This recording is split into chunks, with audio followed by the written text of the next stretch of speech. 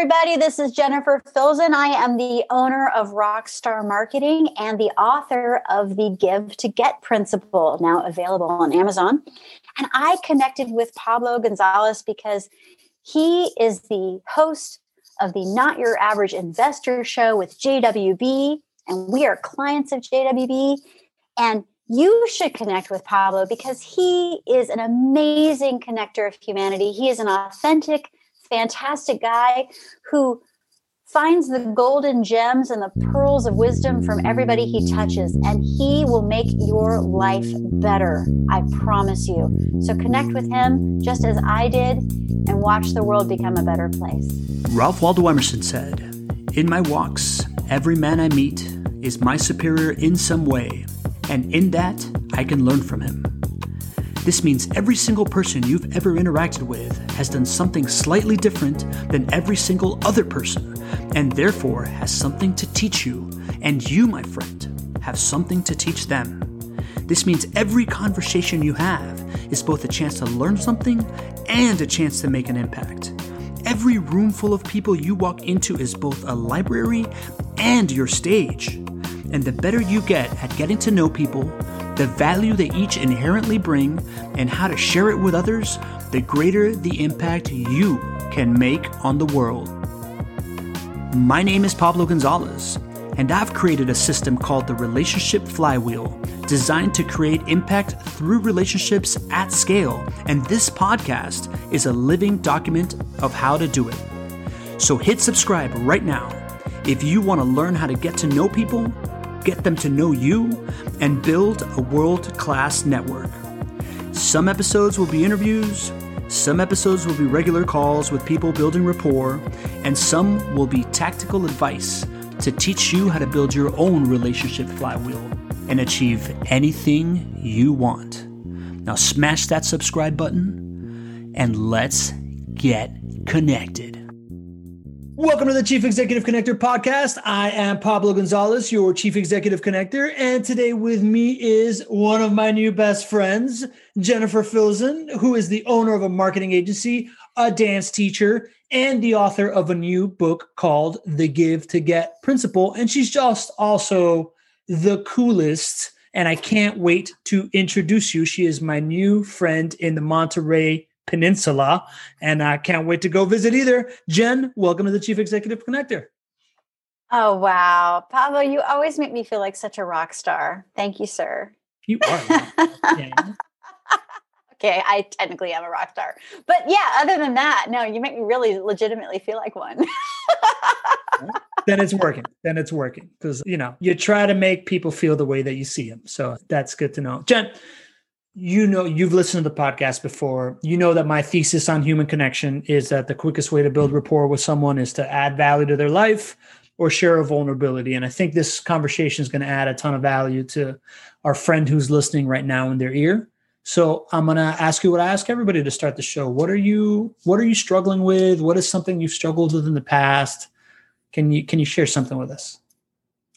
Well, because I've been listening to your podcasts, because you are such a rock star, I'm going to say that I am like the majority of your guests. I have imposter syndrome, but mine's a little unique. Everyone's is unique, right? But here's mine. I feel like I am so far behind, right?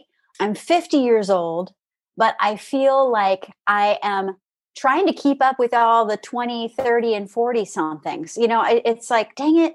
But then at the same time, I don't beat myself up because, my unique life experience has brought me exactly right here, right now, and it's perfect, right? So the journey is long, and I know that because my grandmothers are in their late 90s, I know with confidence that I have the genetics to make it to 100. So I've got another fabulous 50 years to accomplish all of my goals. And I'm really not that worried about it, but I'm still hustling because, it's the time. Now is the time. I'm in my prime. I've learned so much. And the more I learn, Pablo, the more I realize that I still have so much to learn. It is a never-ending quest. So I don't know what I don't know. I continue to seek guidance, seek counsel, seek coaching. And maybe someday when I'm finally on my deathbed, I'll say, I finally figured it out. That's really TBD. I'm very common. Yeah. So when you say, I look at you, you're somebody that has has now published your second, your third book? Yep. Okay. Is it third? Well, it's really funny. My husband, Renee, whom you've met and know, we've all hung out. I love your wife, Marta. Renee reminded me that I've written 2 other books before the 3 officially published ones. And I'd forgotten about that because I do spend my life writing. I am a marketing person. I write content all the time. So I totally forgot that as a dare, I wrote a novel within 24 hours, which was hilarious. And I also wrote my first digital book, compiling a bunch of newspaper articles that I had written for my little column. So yes, but the Give to Get principle is indeed my third official book. And I'm proud to say that we kissed the best-selling author status #1 and #2 in various categories on Amazon. And now today, the 28th of December, it is officially available in paperback version. So yay! Awesome. Thank you for letting us know that. We're definitely going to talk about your book in a second. But, I look at you and I think of someone, you've now written 3 books officially, 5 books in total. You have a thriving business that, you are the baker and the maker of the piece of your pie. You're married to the love of your life, Renee, who's awesome, who's your dance partner. And you guys are like these super happy people. You live in the Monterey Peninsula. You're building for retirement. You have all these things going for you. And yet you're telling me that you struggle in trying to keep up with like 20 and 30-year-olds. When you say that you're struggling with that piece, like what are you telling yourself that you're not doing enough of? Oh, I love you. Gosh, you really put that on a silver platter for me, didn't you? I think it is the real bottom line is money. I don't feel like I have enough money because when I was 36, I went through a divorce.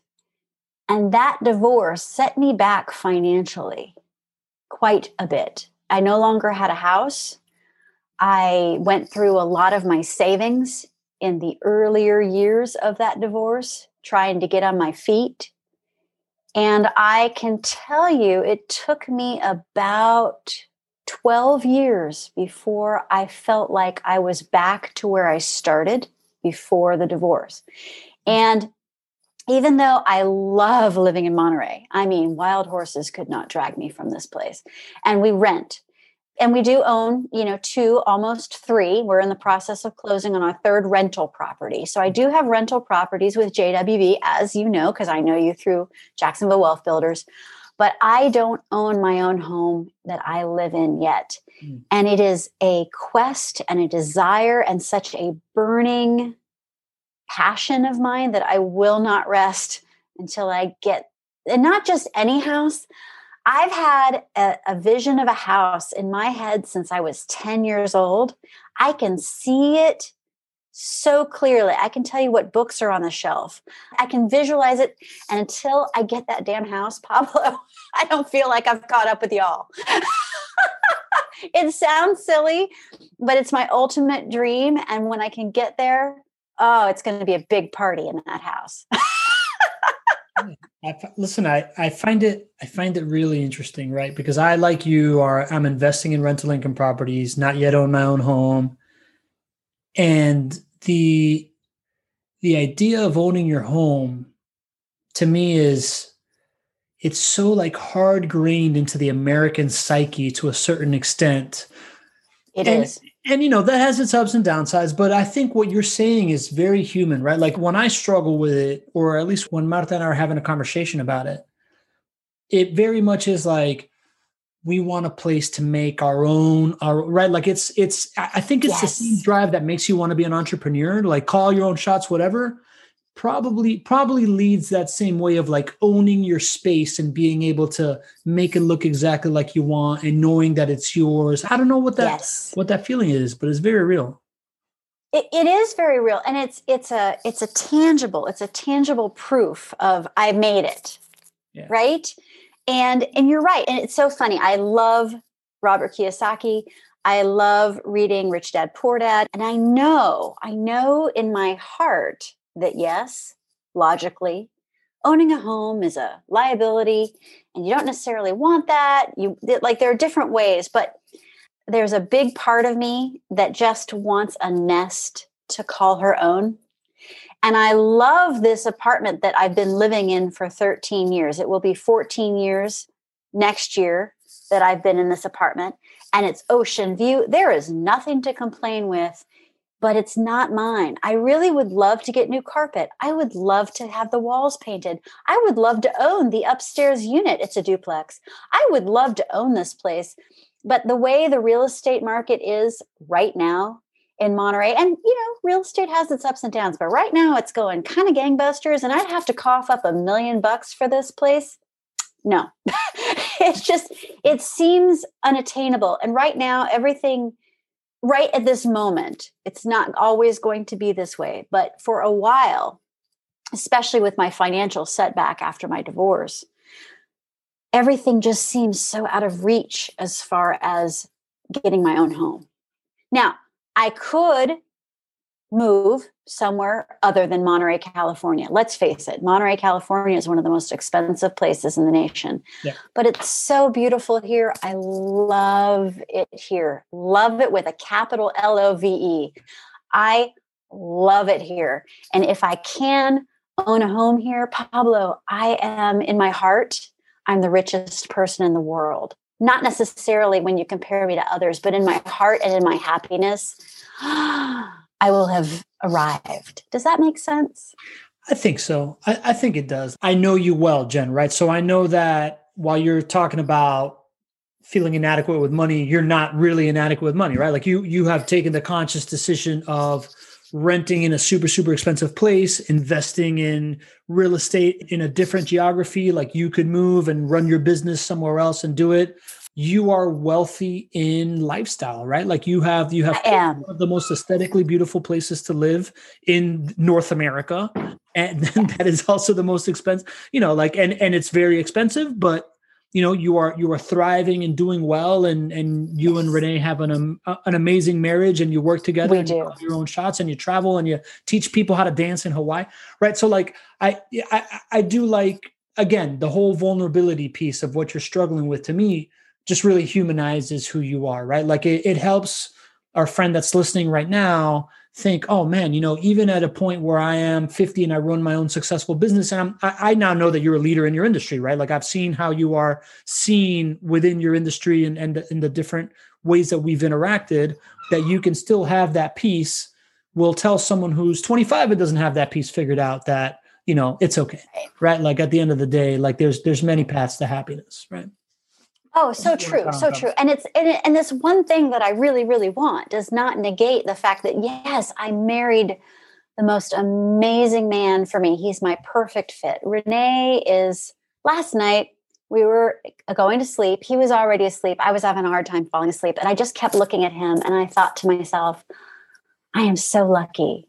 I am so fortunate to be married to this amazing, handsome, kind, talented, good-looking, patient, funny man. And I was admiring my husband as he was sleeping. I mean, I live a happy, healthy life. I have wonderful friends. It's not to negate that I'm not suffering.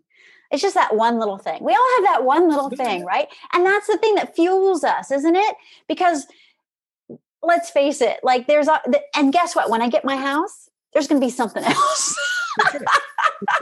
Right. Yeah. But it's always good to have that thing. You're like, oh, and then you get it. You're like, cool. What's next?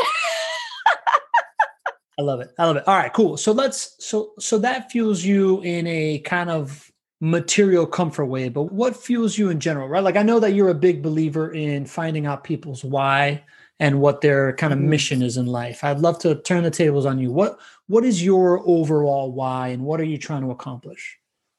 Oh, I know that one.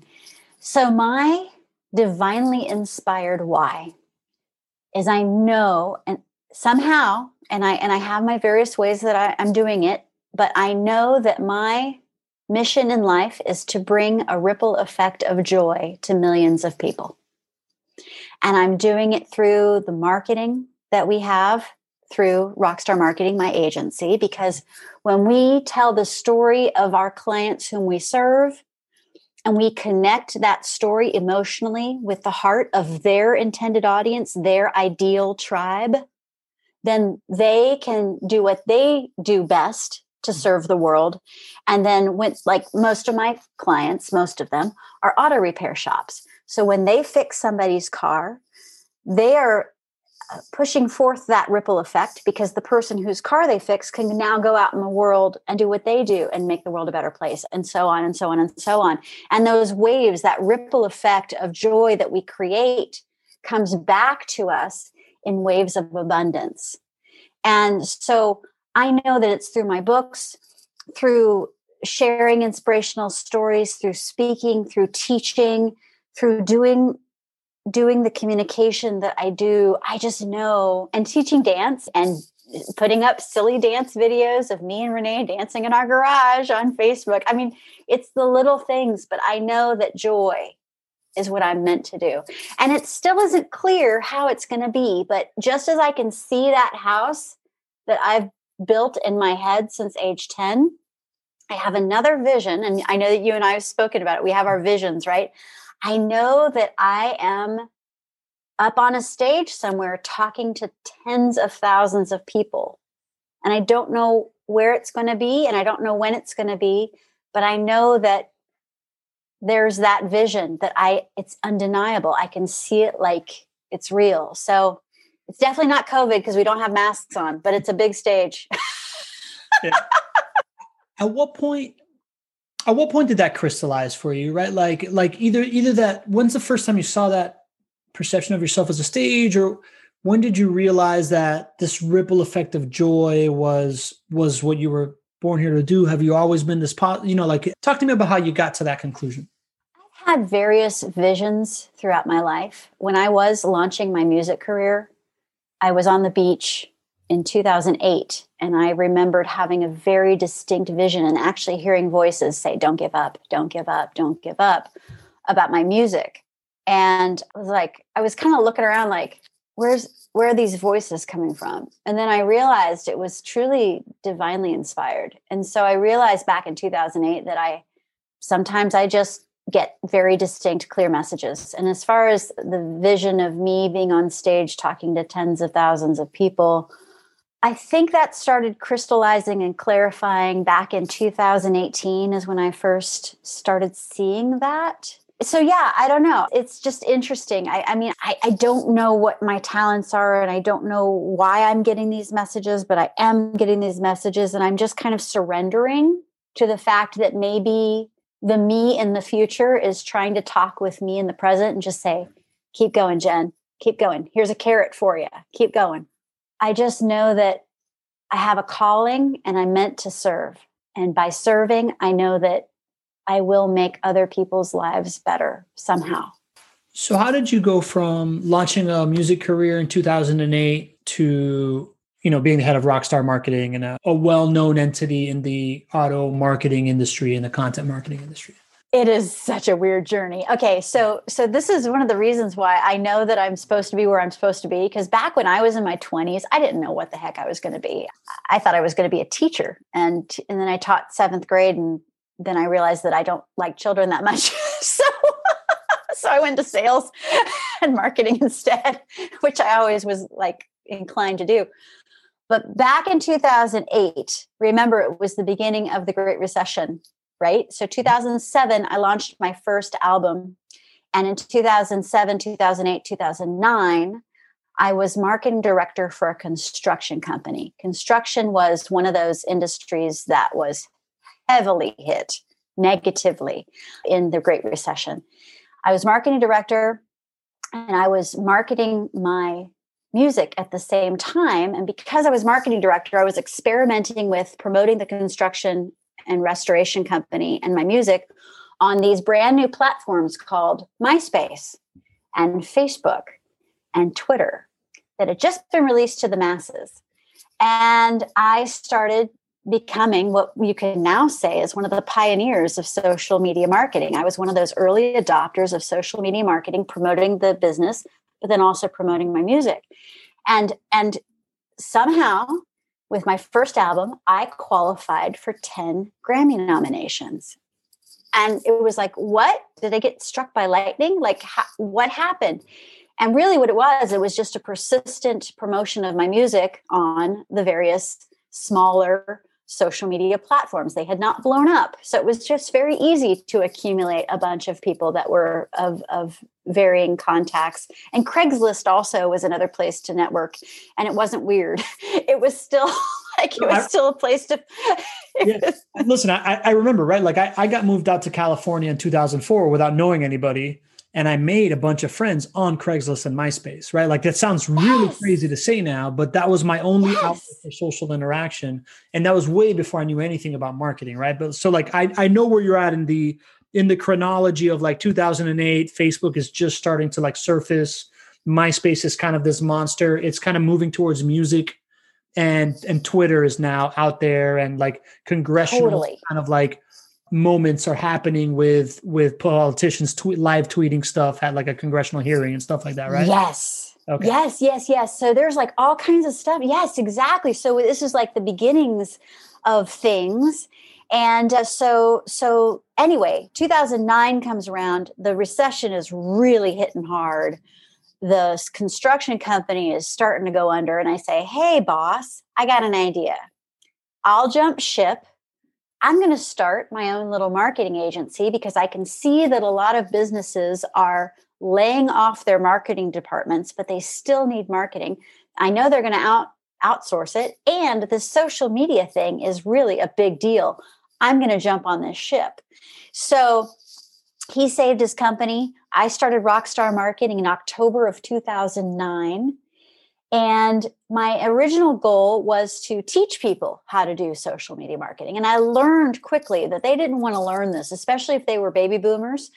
They were like, no. I don't believe this thing is real. It's just a fad. I believe in the yellow pages in the newspaper and magazines and word of mouth. That's how I'm going to continue having my business. Right? Now we know the punchline. Those things, yeah, no. But yes, it was nice to be a pioneer. And then one thing led to another. I start my very first auto repair shop client. I still have to this day, 11 years later, Roberts Collision and Repair in Monterey, California. He's a body shop. Now he's known as CarStar Roberts Collision. But I started writing blogs for him. And then the website agency that he was working with saw my blogs and they're like, hey, you're pretty funny. Do you write for other businesses too? I'm like, yes, because I needed clients, right? So that was a group called Zenergy Works, and they had me write content for a bunch of different businesses that they worked with. Auto repair, wineries, attorneys, all kinds of industries, med spas. And then one thing led to another. And then over time, I became like the it girl for writing content. And I say the it girl, I do have a team. It's not just me, but I became the main face of the business and the salesperson for the business and networking. So yeah, now we are the top content marketing agency for the auto repair industry. And in 2021, we're going to start deep diving into other vertical markets, such as construction, the trades, because I also come from the trades. My family was in the electrical contracting business, and I know that 2021 is a very good year for construction because a lot of people are remodeling their homes and such. And I know that they're at feast right now, but when they market, they're not going to go into famine so harshly. And I also am targeting the legal industry because my employee is graduating with her law degree in the spring of 2021. And I want to give her a division that she can call her own. So things are really good. But yeah, it was not an overnight thing. It's been an 11-year project that will continue to grow for hopefully another 20, 30 years. You mentioned kind of like networking your way through that world. Can you kind of tell me how that evolved, how your vision of what you were doing in networking in the construction industry to then being a business owner, and how you started being known, right? Like it sounds like you did really well for one client. An agency saw you, maybe introduced you to a couple, but like, how did you start to build Snowballs. connections that you've now, have? Yeah. First off, I'm huge on integrity and authenticity.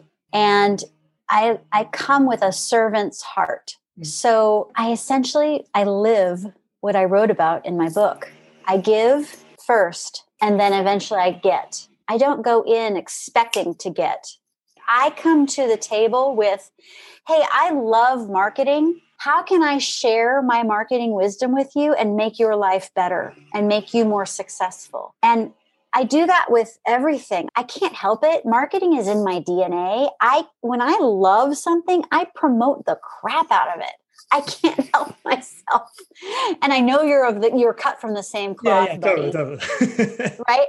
Yeah. So when you see someone doing something really cool, it's like, oh my gosh, everybody, you must meet my friend that does this because this is so amazing.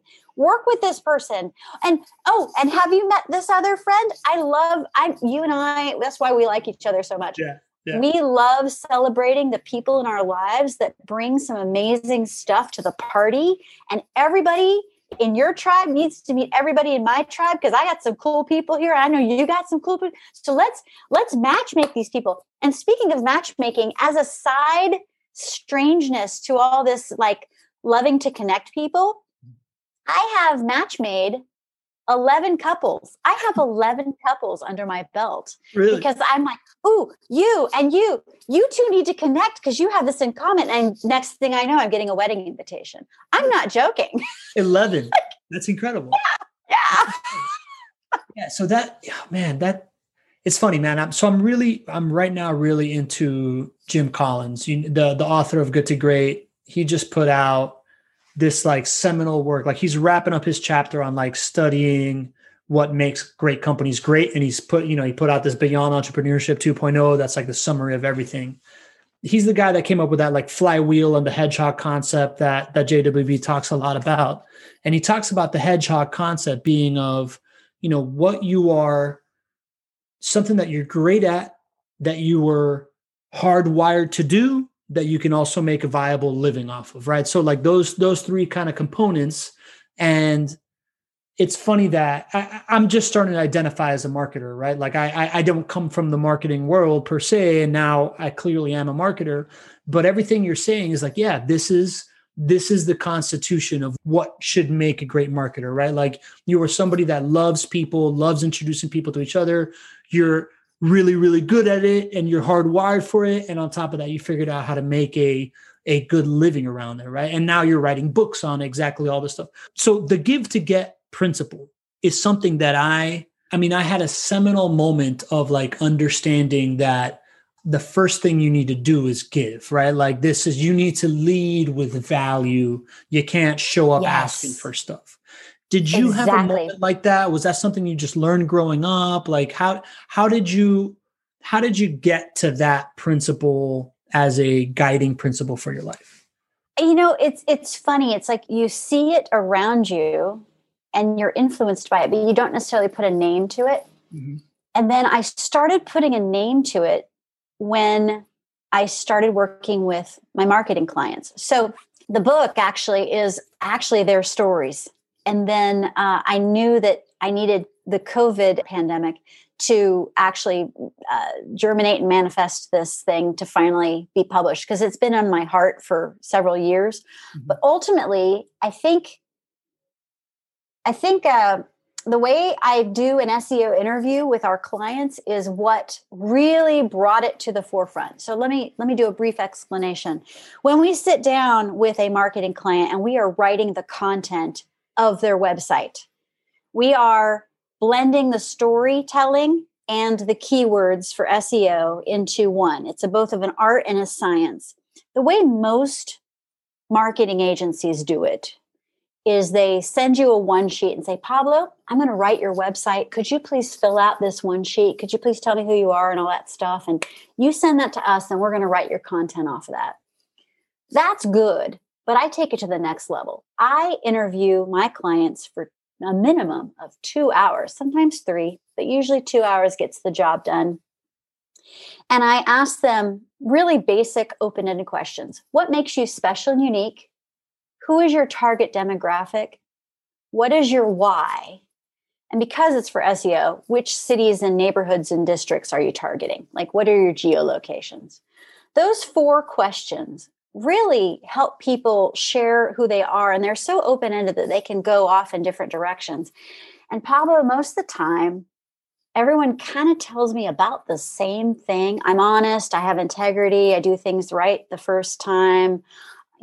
They share about the same stuff in the first 45 minutes. That's just usually how it works.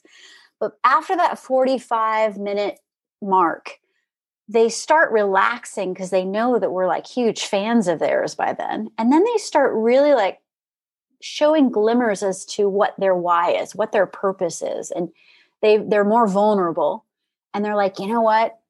I know that serving my church is my thing, or I know that my why is spending time with my grandchildren, or I know that my why is to start a nonprofit that brings water to poor communities, or, there's like, everyone's got their thing. And I've been blessed over all of these years to take their stories and tell them, and they've really like sat with me. It's like, wow, that's an amazing give. And so it's just really kind of accumulated. And also too, what's kind of a side benefit is I get business coaching every single time I do an interview with a client, because I get a window into their soul and they're showing me their best practices and best procedures. And then I can learn from that going, wow, I want to do that for my team. I want to take it to the next level for my clients like they do. So just as they say that those who teach can't, I would like to challenge at saying those that teach learn. People who mentor learn from their students. And it's this beautiful reciprocity that we all grow and lift each other up as we interact and share our stories. That's beautiful. So as you're going through and hearing all these different stories from your clients, it starts to dawn on you that, your ability to give them extra time is the reason why you're able to understand them better. Their ability to tell you what they're doing is enriching your life, not just paying your bills. And you start to develop this kind of methodology. When do you start naming it? Like, did you, first of all, tell me about the structure of the book. Is it's stories, and then are there lessons in each story? Do you have like chapters that are different, kind of like different types of ways to give and get? You want to tell me a little bit about that? Yeah, actually, I do tell their stories, but then also too, it's kind of like a workbook. Not only do I tell their stories, but I'm like, well, now that you've seen these stories, what do you think? How could you apply this to your own business? And it doesn't necessarily have to be a business owner that reads this book and gets a lot from it. It can be anybody that works with the client. So I would strongly recommend that, yes, business owners read my book, The Give to Get Principle, but then also too, get a copy for every single person on your team, especially if they work with clients, because the goal really is to create raving fans. Your ideal customers are what you want to attract, but you want to keep them by having them fall in love with you. And I'll tell you what, my team always teases me, because after every single SEO interview, at the end of every single call, I'm like, oh, I love them. I just fall in love with people. I know you are of the same cloth, man. Yeah. We love people. And it's not in a sexual way. It's a very brotherly, sisterly way. When I get to see somebody's humanity, I'm like, oh, I absolutely love this person, and I want to do everything I can to make them as successful as I can. Yeah.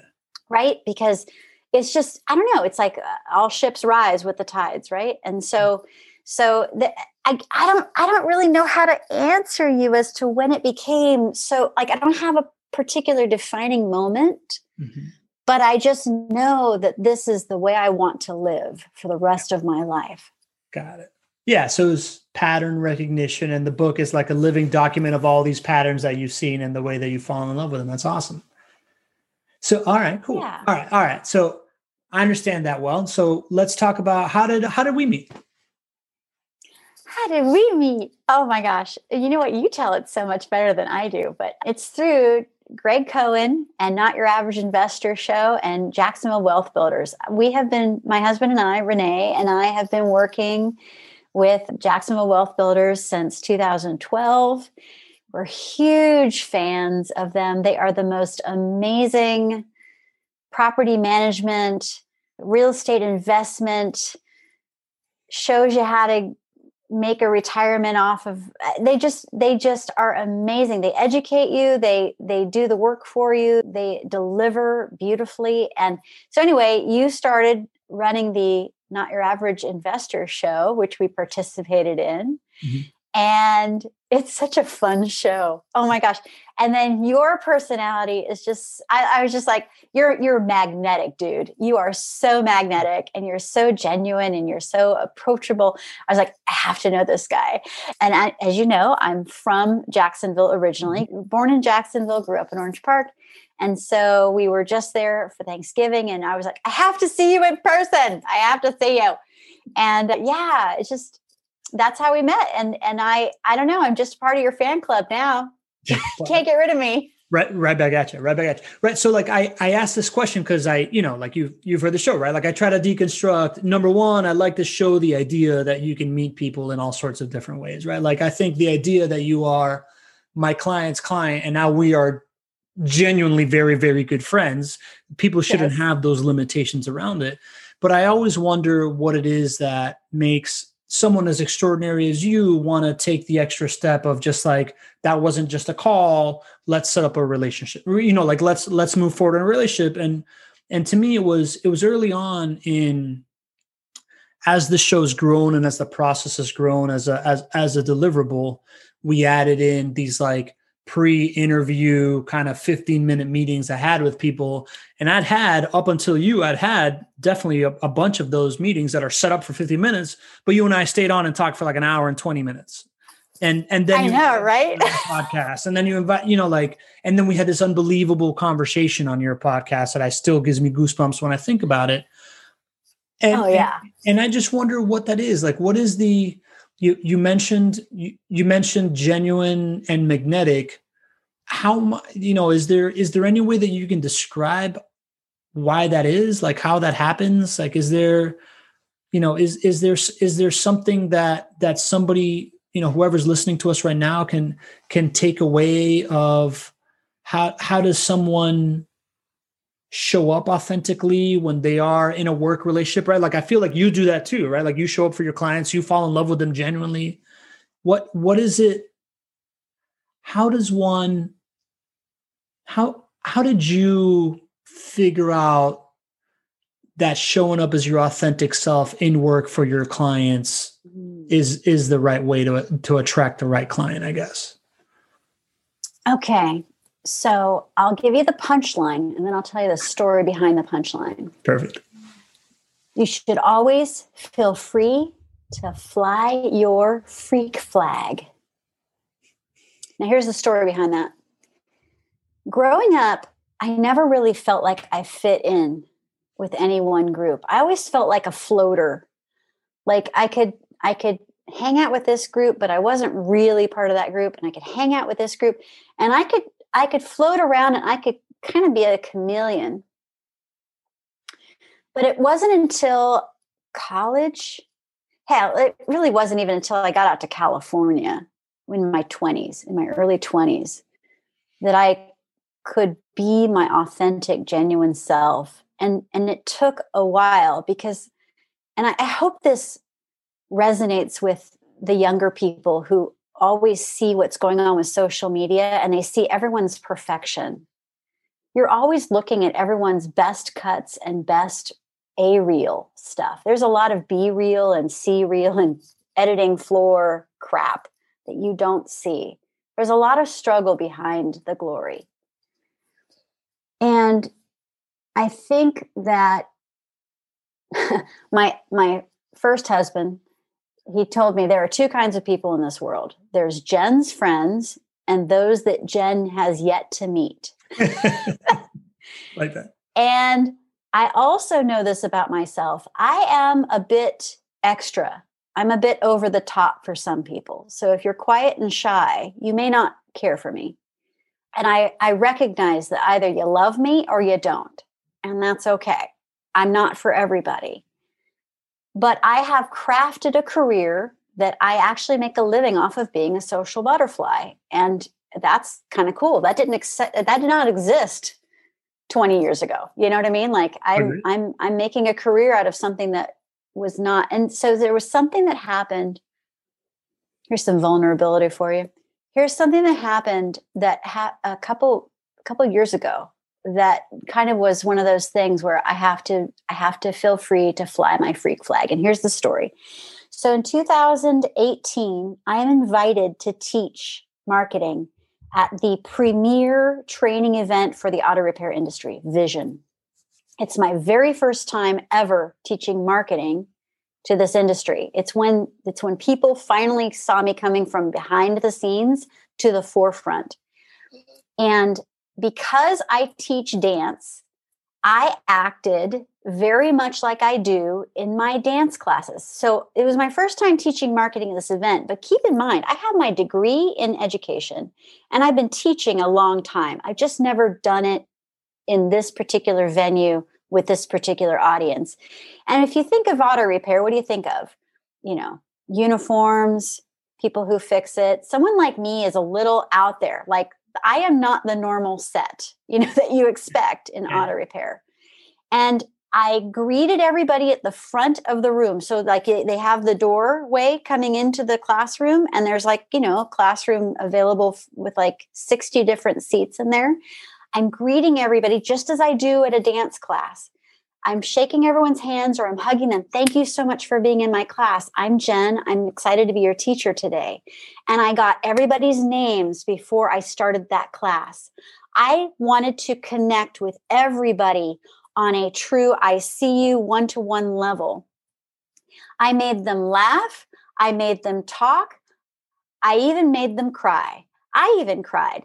And I was voted as the best teacher in the entire event, and it was my very first time. I was asked to teach the second year. Great.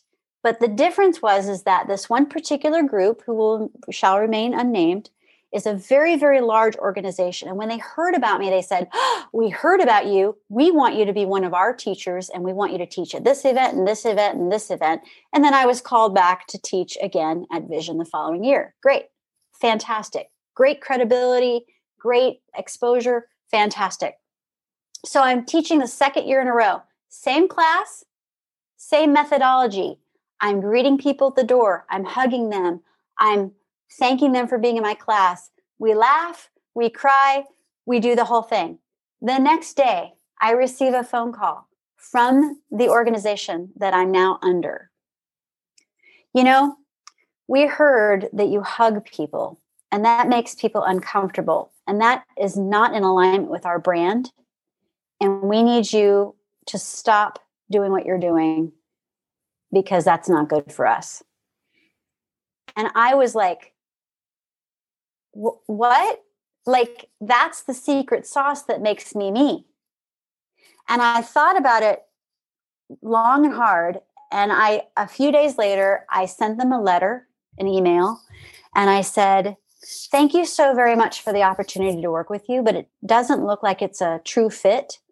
What I teach in my classes is authenticity and to fly your freak flag. And I recognize that my actions are not in alignment with your brand, but I need to stay true to who I am, because if I were to tell people to cover up who they are, I am not being genuine in what I am teaching. So thank you very much for the opportunity. So that was kind of interesting. I had to choose, am I going to live by my guiding principle of what I teach, of being truly authentic? And keep in mind, my hugging, my enthusiasm, everything that I did the first time was what made me the raving success that I was. Yeah. So how can I tamp that down? I have good news. I was chosen for 2021 to be at Vision again. So my authenticity has proven to be the winning thing, and I am invited back, and I am going to be teaching again. So yay. But that is a lesson that is kind of hard, and it's painful sometimes because it's like, why doesn't anyone like me? I'm not trying to steal anyone's husband by hugging them. I'm just like their sister and support. Like, I'm not doing anything wrong.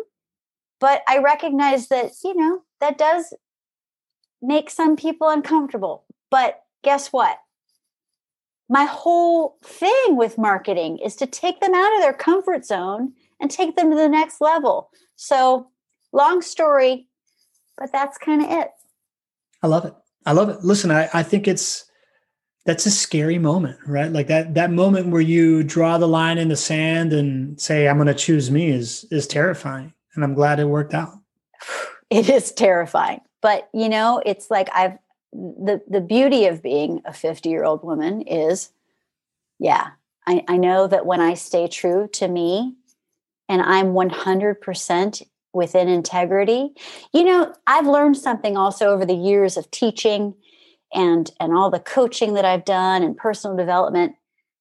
The times that I have been out of integrity with myself socially are the times that I have really screwed up.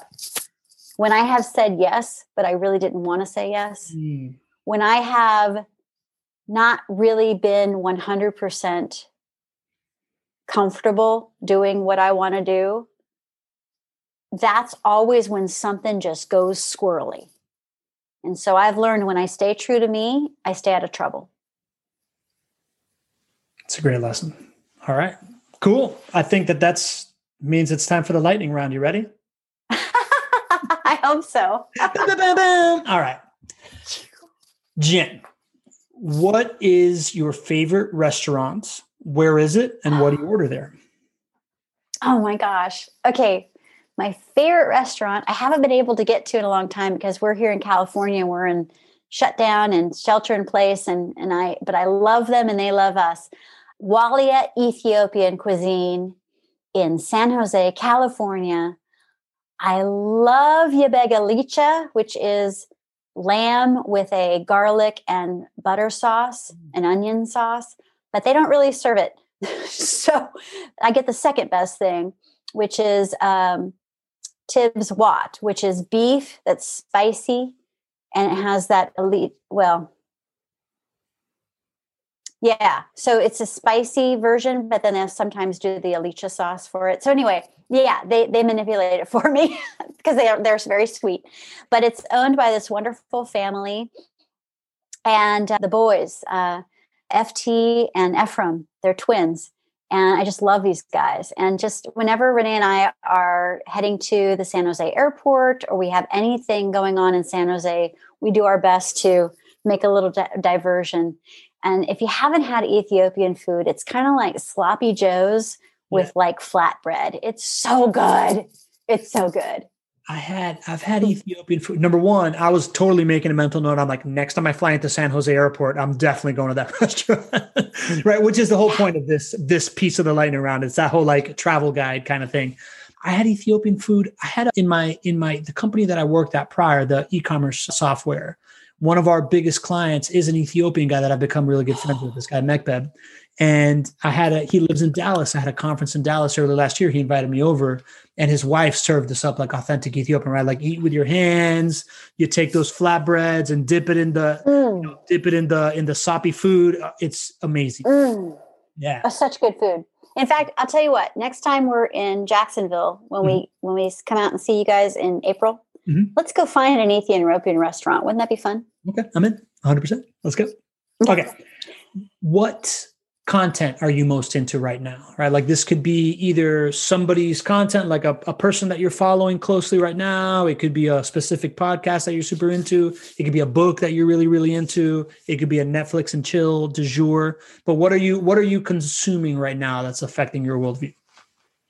Oh gosh, I'm following so many people right now, but let's just say Renee and I are always on YouTube trying to find out what the newest, latest, best vignettes of interviewing really amazing thought leaders. So Tom Bilyeu, We're following Patrick Bet-David,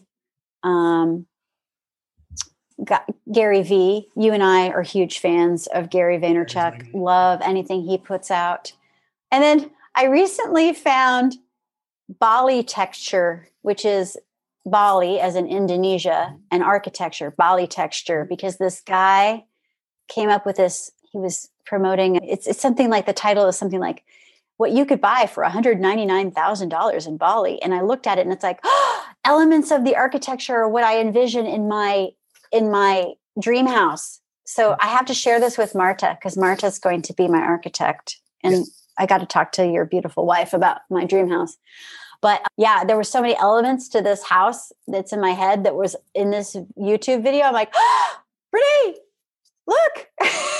So Bali texture. I don't know, maybe Bali Texture. So texture. Yeah, I know. It's like texture, but no, texture as in, like And then business books. So like, gosh, I'm just reading so many business books, so many books on how to improve my business. So Susie Carter, she's one of my coaches, Lisa Nichols, Tony Robbins, Mike Michalowicz, so much stuff. Let me ask something on the content stream.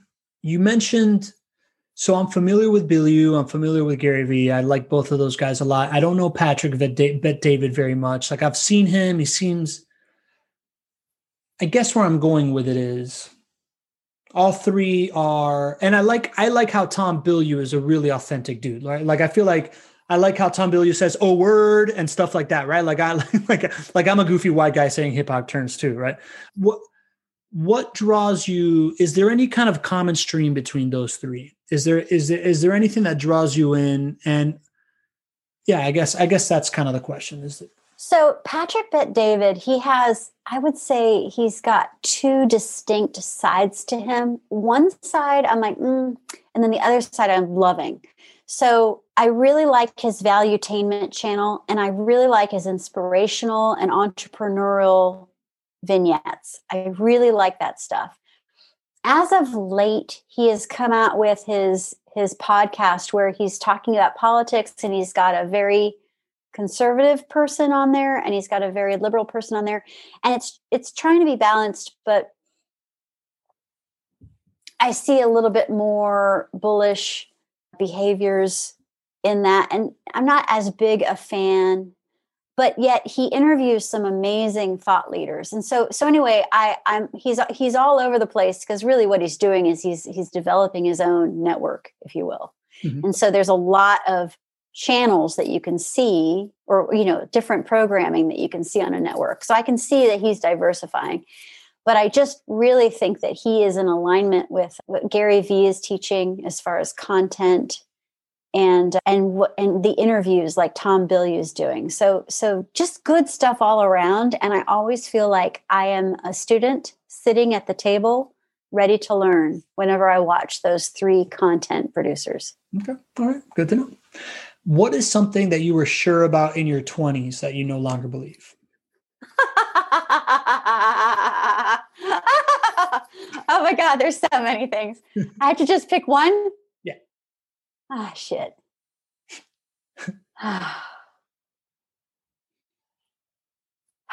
The programming that we little girls get in Gen X. Yes. Of find the perfect mate who is going to take care of you, settle down, get yourself a house, have family, follow the American dream. It's all bullshit. It's all bullshit. I love the institution of marriage. Don't get me wrong. My parents were married for almost 52 years before Daddy passed away. They were, they were a great couple. But you know what? There's always been a rebel in me telling, I've heard it my entire life, Jenny, you can't do that. You're a girl. And the older I get, the more I'm realizing, no, I can do a lot of things. It doesn't matter that I'm female. It doesn't matter that I have breasts and hips and, belly fat. And you know what I mean? Like, it doesn't matter. I can still have a business mind, and I stand on the shoulders of the women who came before me to get me to this level. I am so grateful that I am a Gen Xer that was able to get a master's degree. that I did not have to have kids. And I want to continue to uplift and support others. It doesn't matter if it's female or male. I want to, or trans, or I want to lift everyone up that comes across me and say, yes, you can. Yes, you can. Don't always believe everything you think, because sometimes what we think is just programming. You know, that I don't have a television. I haven't had a television since 1992. I still get my news through the internet, and believe me, I know what's going on in the world, but I don't necessarily get it through the TV, because I learned that it's all programming, and they don't call it programming for nothing. Right? So that's why I'm always studying, always looking to find new facts, new data, new things, because I am tireless in my search for knowledge. And I have discovered that in this search for knowledge, there is the cookie cutter way of doing things. And then there's answering your own authentic calling. And sometimes they merge, but you don't have to fit into a box. With my music, they were like, what's your genre? I'm like, well, I like pop, I like jazz, I like hip hop, I like storytelling. So, but they're like, no, you need to pick a box.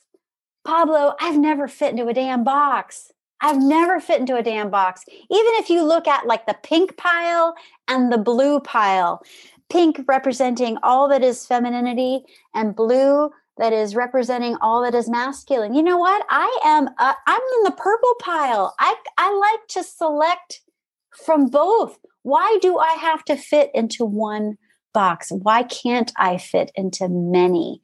I am a faceted individual, so I should have multiple boxes. I love it. I love it. I love it. Yeah. So if I can share a message with anybody, is you don't have to fit in.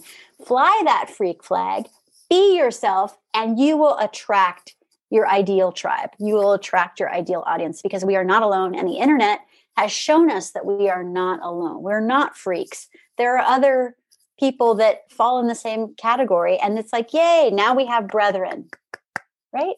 Yeah, totally, man. Like you answered the last two questions all in one, which is perfect. But you also, sorry, no. You also really just kind of showcased, I think, what the core of why you and I get along so well.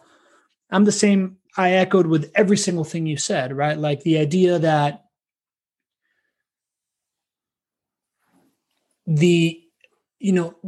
being yourself and not having to take the common way of doing things, right? I think the fact that I grew up in 3 different continents before I was 10 kind of opened up my mind to the idea that there isn't just one way of doing stuff.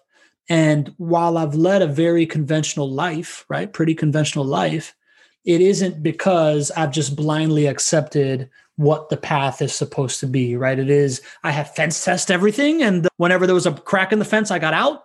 And the rest of the time I was just like, oh, no, it's actually pretty good inside this fence, right? Like this works for me. But I just couldn't agree with you more. I think that you said that really, really well. Jen, before I ask you the last question, I'm going to link to jenniferfilzen.com. I'm going to link to rockstarmarketing.com. I'm going to link to your book so that people can go get it. I just kind of want to give you an opportunity to promote whatever you want to promote, like send people to get your book or wherever you want to send people, anything that you want to kind of really call out right now. Thank you. If you go to jenniferfilzen.com, that's a really great repository of everything that I'm doing. It shows what we are doing in the dance world, because we have the West Coast Swing Dance Company. Clearly with COVID, we're not dancing with others right now. It's just me and my husband in our garage, but someday we'll all be able to dance together again, because that is a big, huge community that I just love and adore. And I think that the world would be a better place if we all danced together, right? I think the world's a better place if they get to see your videos on Facebook dancing. I can't turn them on. It's my when people ask me what content I'm in, I'm like, I'm into the Jen and Renee dance videos. I'm so honored. Really, it's just about fitness and having fun, because I've been working so hard, Pablo. I don't know about you, but like this year, I am not joking. I am not exaggerating when I say I have worked 2 years in 1 year because I've had nothing else to do. So work, work, work, work, work, work, work.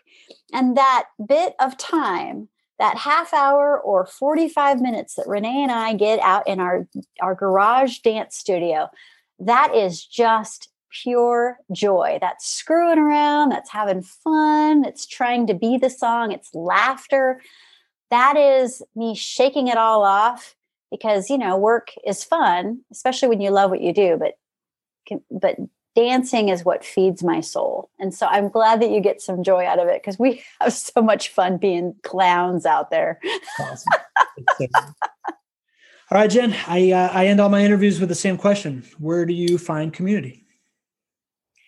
Dance and dance. It's it doesn't even have to be like, you don't have to be a fellow dancer to be part of my dance community. It's just, there's something about dance. And if you compare me to a lot of champions, I'm nowhere close to a dance champion, but I love to make dancing accessible, which is why as a dance instructor, my gift is to work with beginning dancers and to show them the possibility of movement and flow and touching and connecting with another human being in a partner dance, and not necessarily having to have marriage proposals or divorce papers involved with it. It's just a 3-minute love affair. It's very innocent and sweet, and it's connecting with another individual. And then when the next song comes on, it's like, thank you, next. It's just this great way of touching and being with a person for a song. And it's, I don't know, when this whole COVID thing is over, Pablo, I would be honored and over the moon to have you and Marta like just dance with us. We'd have so much fun. I'll show you the triple steps. I'll show you all those things. But really, our dance community, even though we have not been able to dance with each other for months, we still connect every single week, just checking in. How are you? And these are my dearest friends. And they aren't necessarily in our community. They could be across. And I've discovered that through dance, I could be anywhere in the world. If I connect with another dancer, I have so much in common with them. And I'm often getting shown around their town. And when they come into our area, it's like, let's show you around. It's just this family that you didn't know you had. So that's our community. Love it. Jen, thank you. Like it feels so weird to think of the moment when Greg was like, yeah, let's bring Jen and Renee on. And I'm like, yeah, well, they sound interesting. Cool. To the moment that we met, to how just you've gone above and beyond anything that I would ever expect for anybody, to support me, to bring me close, to make me your friend, and with Renee and to be close. Like you really exemplify all the things that I stand for and that I admire, right? Like you're such a giver. You're so true to yourself. You are this like shining, radiating ball of energy and goodwill. And it's just awesome to be around your energy and to be your friend, and to, the stuff that you told me when we went out, how you want to support me and all these things. Like it really exemplifies the thing that I kind of espouse all the time, of just like, you can never have enough cheerleaders. Like a cheerleader in your life always shows up so well. And you're just this like really amazing, encouraging figure for me. And I just want to say thanks for being you and for setting this example and offering to mentor me and everything. This has been awesome. I'm really pumped that we've gotten this close this quickly. So thank you. Well, likewise. And to all of your viewers and listeners here on this, honestly, Pablo brings such golden nuggets, and he has this fantastic way of extracting just these gems from everybody that he talks to. I hope you guys get to benefit. I hope you're inspired. And and also too, here's the thing. You asked for it earlier and I forgot to give it to you. Don't ever be shy about asking to connect. because you may just uncover a unique, amazing friendship that you never would have known about. I mean, sometimes, isn't it cool how life just delivers things to you? And you are such a treasure. I want you to succeed. I want to be able to clink champagne glasses with you in 10 years, 20 years, 30 years. And we're like, remember when? And you know what I mean? It's like that constant growth. And yeah. So everybody listening, you have a friend in me as well. Please reach out. Don't be shy. It's so cool to know that the internet brings us together, regardless of where we are in the world, regardless of our socioeconomic status. We can connect and lift each other up. And if that's what I can do for you, great. And then I know that someday this will all come back and we'll all be celebrating together. It's beautiful. So thank you for this opportunity. And thanks for letting me get to meet other people. It's so cool. Love it. Thank you. The key to building your relationship flywheel will rely in your ability to design and build your own stage where you can have conversations with people, getting to know them, understanding their value, and sharing it to the world. This is the service that I offer, and I offer it to $100 million companies where we're setting record-breaking sales goals with it. If you want to know more about that, go to connectwithpablo.com. If you're just an individual that wants to build it, subscribe to this podcast and subscribe to my email list on my website, because coming soon is a community where I'm going to teach this to you personally. Go to connectwithpablo.com.